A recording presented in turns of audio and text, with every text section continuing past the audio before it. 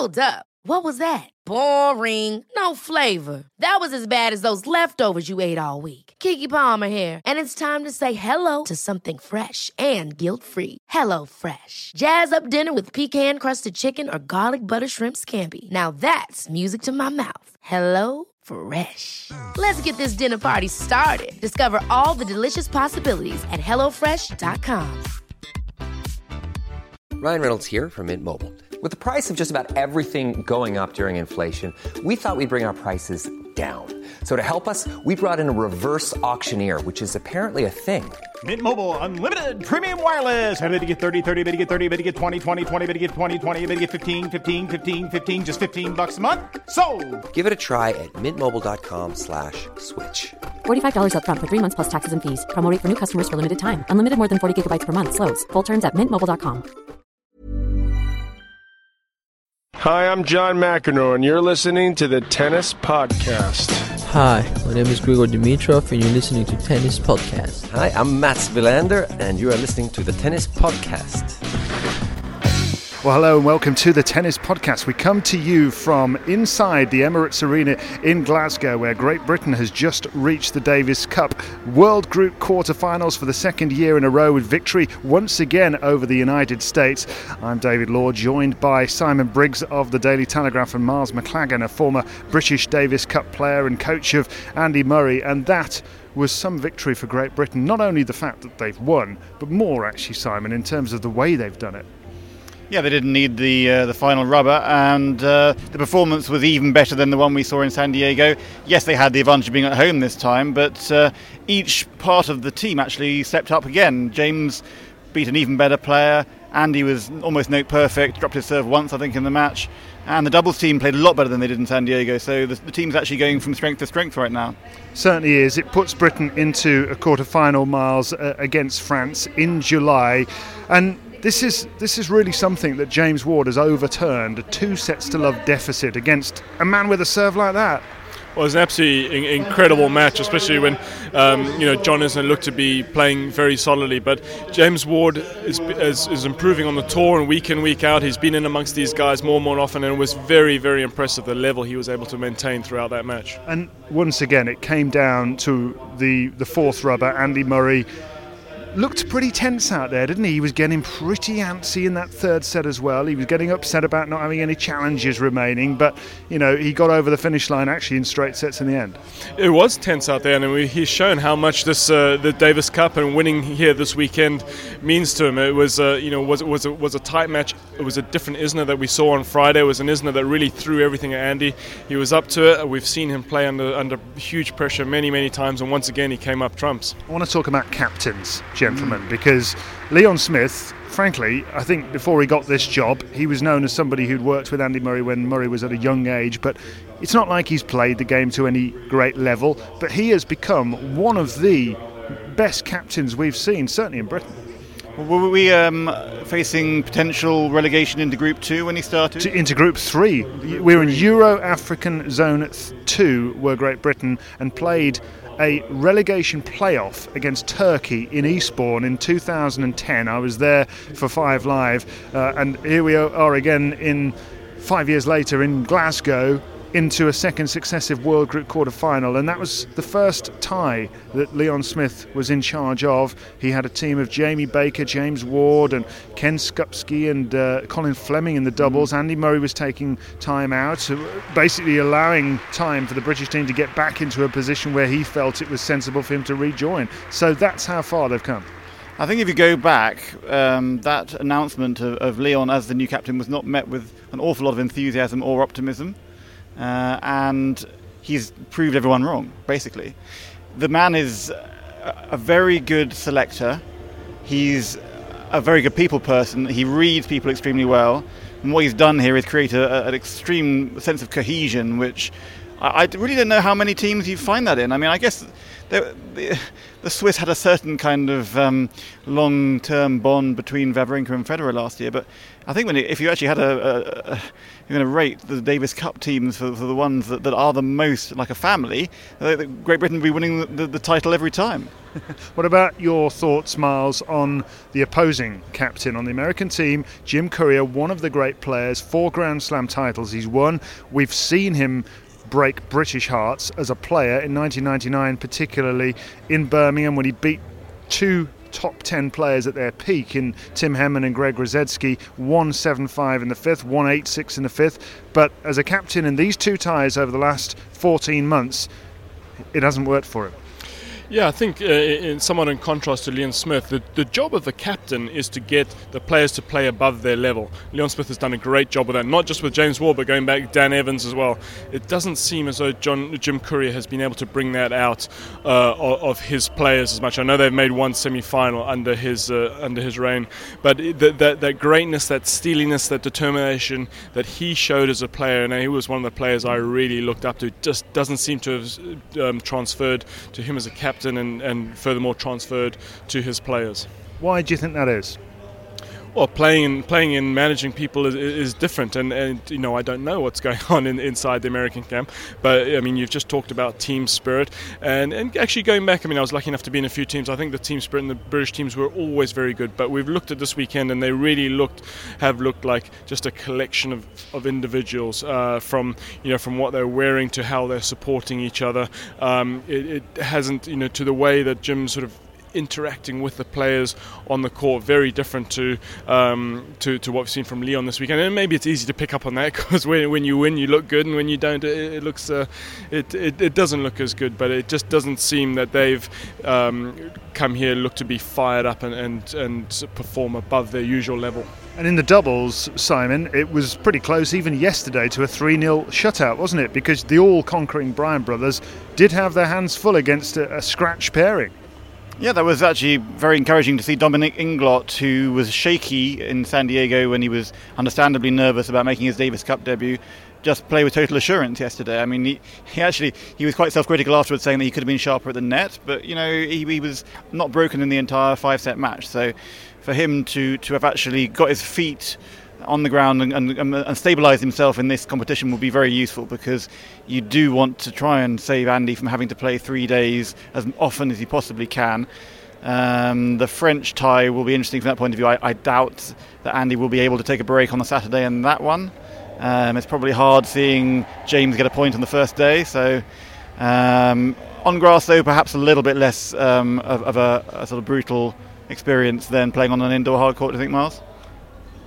Yeah, I mean, it was great to see Dominic come out, and to be honest, I would have put. We don't know what's happening behind closed doors with the team. I would have put senior Andy Murray playing the doubles, but in hindsight, I question whether he would have been in addition to what was really a great performance from the guys. They were just a few points away from winning, and you're absolutely right. Having that specialist doubles team, or even 3 singles players, as I remember the Swedes did when they played the Brits, at least you don't have playing 3 matches in a row is extremely tough, the physical, the emotional side of it. So to be able to rest your players on different days is key to teams that have won this competition. Well, we saw that with Henman and Rusedski, didn't we? As good as they were, this is the first time a British team has been going beyond the first round of the World Group. Well, since in a long time. 86, wasn't it, I think, and to do it 2 years in a row just shows the consistency they've got. I think we should also say that Leon has done a tremendous job in creating the family atmosphere, but one thing that Andy doesn't get enough credit for is the way that he actually supports his whole unit of British players, not only at Davis Cup, but throughout the year. He takes them out to Miami with him, he trains with them during the off-season training block, he's always checking their results, texting them, and that'll extend not only to James Ward, but it'll extend to Liam Brodie, who he's got to know, I think, better than he ever has during this weekend.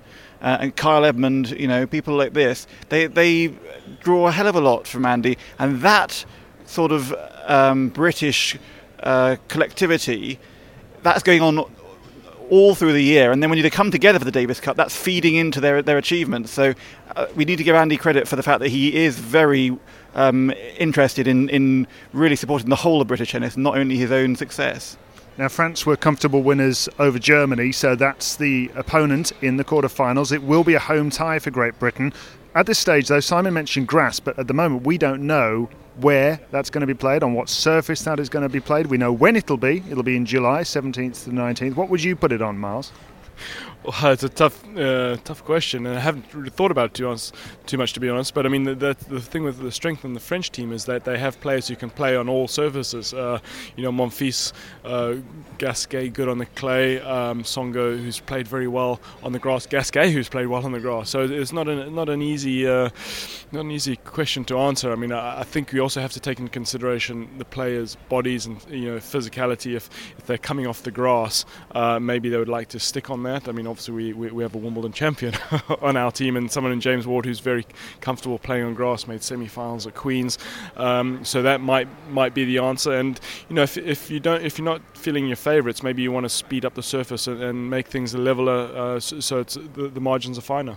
What do you think, Simon? I think grass is a good shout. The problem is that they're not going to be able to get this sort of atmosphere probably in any grass court centre. I mean, the obvious ones maybe Edgbaston, Nottingham, Eastbourne.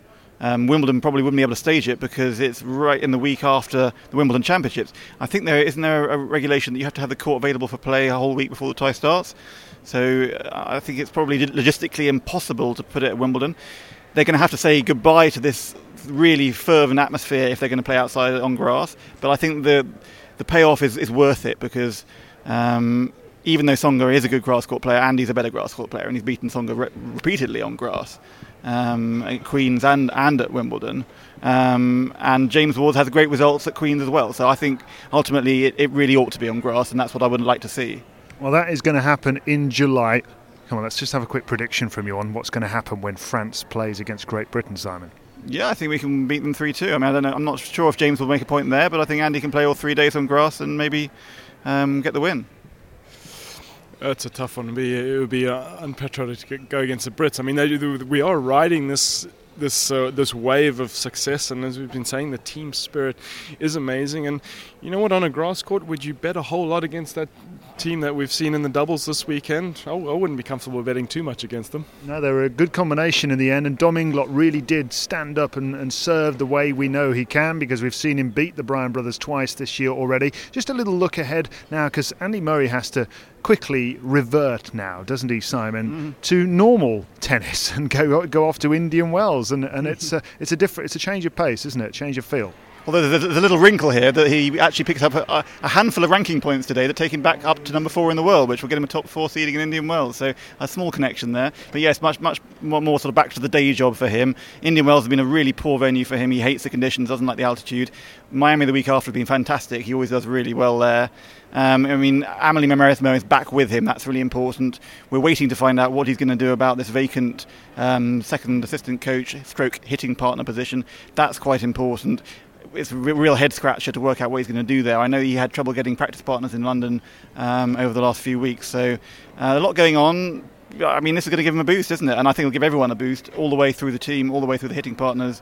And it's just great. What are your movements going to be, Simon? Because you'll be following his every move for the Telegraph. Yeah, well, we don't go to Indian Wells because Indian Wells actually coincides with the Cheltenham Festival, which is the busiest week in terms of newspaper sports pages of the entire year. And it's a horrible time difference. But Miami has been great for me the last couple of years. I mean, last year we had the whole Ivan Lendl breakup happen during that weekend, which made for a really interesting conversation with Andy about what the hell he was going to do next. The year before that, he beat David Ferrer in a match which you may remember. Yes, we were commentating on it, weren't we? And didn't we end up playing against Laura Robson at one point, you and me? Oh, well, that was a bit embarrassing. I would rather we didn't bring that one up. But, well, I'll bring it up. What happened was we were asked, because we were only the people there. Well, the coach at the time, wasn't he? Not quite, no. I don't think you were quite there in the team yet, Miles. Okay. But Simon Briggs and I were invited to test a couple of rackets with Laura Robson, and fools that we are, we accepted this challenge and we made complete idiots of ourselves, because I hit one of my haymakers, Miles, in the direction of Laura Robson. who it was all she could do not to laugh, I have to say, and she ducked out of the way. But that's where Simon Briggs will be covering tennis next, in Miami, so do read his content online and in the Daily Telegraph around that period. Mars McLagan, looking ahead now for the rest of the year for Andy Murray, how do you see things with him? You've been in his camp before, you know how he works and when he's looking good and when he's not. How do you think he's looking generally? I think generally he's looking very good. Some of the tennis he played in Australia was right back up there with the best. I think he has been building very nicely since the back surgery. I think it's possibly a little underestimated by the public what it takes for a professional athlete to overcome something like that, to get the confidence back in his body, to train and then really push himself through tough matches. It wouldn't surprise me if he had a tough period coming up, because I'm not convinced he'd sort of recovered from the Australian Open in those last two tournaments, and this is a weekend that has taken a lot emotionally out of him. So as you say, going back to the day in day out office job, there's a few potential banana skins, and he has had success in Indian Wells. He's been in the final, but he's also had some results that he would like to improve upon. So I'm not totally sure which way it's going to go. He may ride a wave of sort of enthusiasm after this match, but it's not going to be easy for him, having spent so much emotion. Just a final question on Andy. He'll get to the clay court season, which is a season where he's reached a couple of French Open semi-finals, but it hasn't always been his best friend that period of the year. Do you think he's capable of playing his very best tennis on clay and getting the sort of results of which he's capable? Do you think that is something on the horizon? There's no doubt in my mind that he's capable of it. I mean, you look at the physical assets that he brings to the game, the speed, the movement, the fitness, his shot making, and some of the tennis he has played on it. I mean, we watched in a rain delay on Sky the other week the replay of the first set against Nadal in Rome. I mean, that's some of the best tennis I've ever seen on clay by any player. And I'm not saying you can play 7 matches in a row like that, but showing that he's capable of doing it. It wouldn't surprise me in the slightest if he was to win one of those Master Series and do very well at the French Open. Wow, big statement from Mars McLagan, who knows his stuff where Andy Murray's concerned and where lots of other things are concerned. He's been with us on 5 Live all week, end long. Have you enjoyed it, Mars, having to hang out with us too? Well, no, the rest of it I have, yeah. No, it's been a special weekend. I mean, it's just thrown curveball after curveball at us. The tennis, the atmosphere. I mean, every time you come out there, you're surprised by just how tense it was and how passionate the fans were. And if I can sort of maybe adjust my other answer earlier about where would you play it, I mean, I think you almost reward this stadium and these people and say, forget about the surface, just get it back here and let's have it again. The atmosphere does matter, doesn't it, Simon? Because you mentioned it before, and Andy's talked about it, hasn't it? The way the atmosphere stays in this sort of stadium, and it has been really something.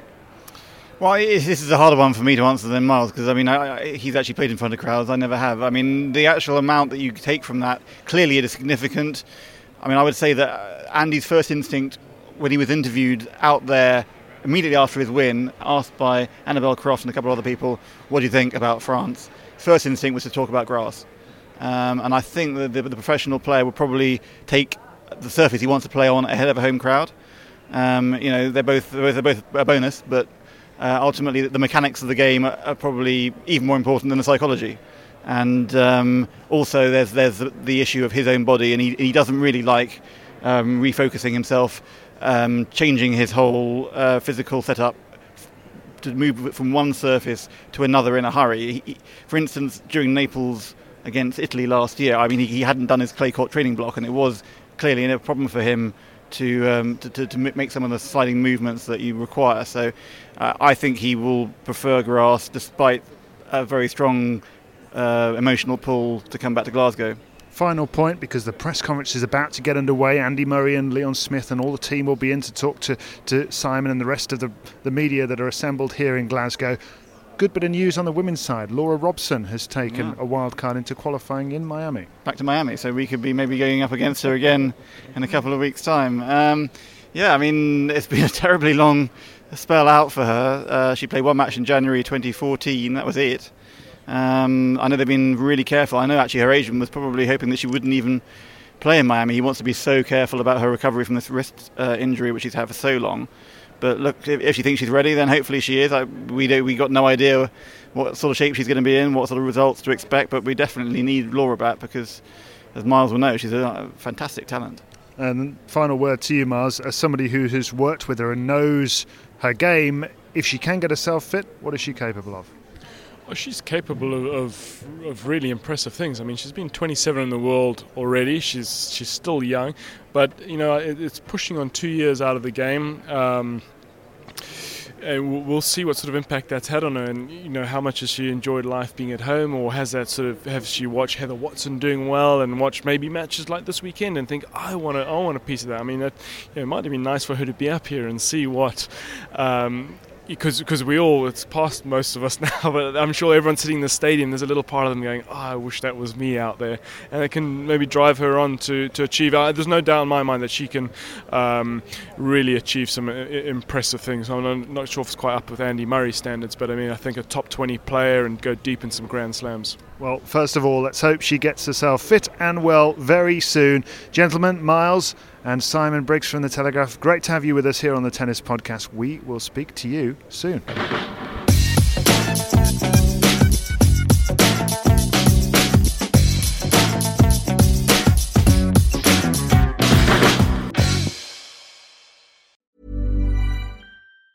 Ever catch yourself eating the same flavorless dinner 3 days in a row? Dreaming of something better? Well, HelloFresh is your guilt-free dream come true, baby. It's me, Keke Palmer. Let's wake up those taste buds with hot, juicy pecan-crusted chicken or garlic butter shrimp scampi. Hello Fresh. Stop dreaming of all the delicious possibilities and dig in at HelloFresh.com. Let's get this dinner party started.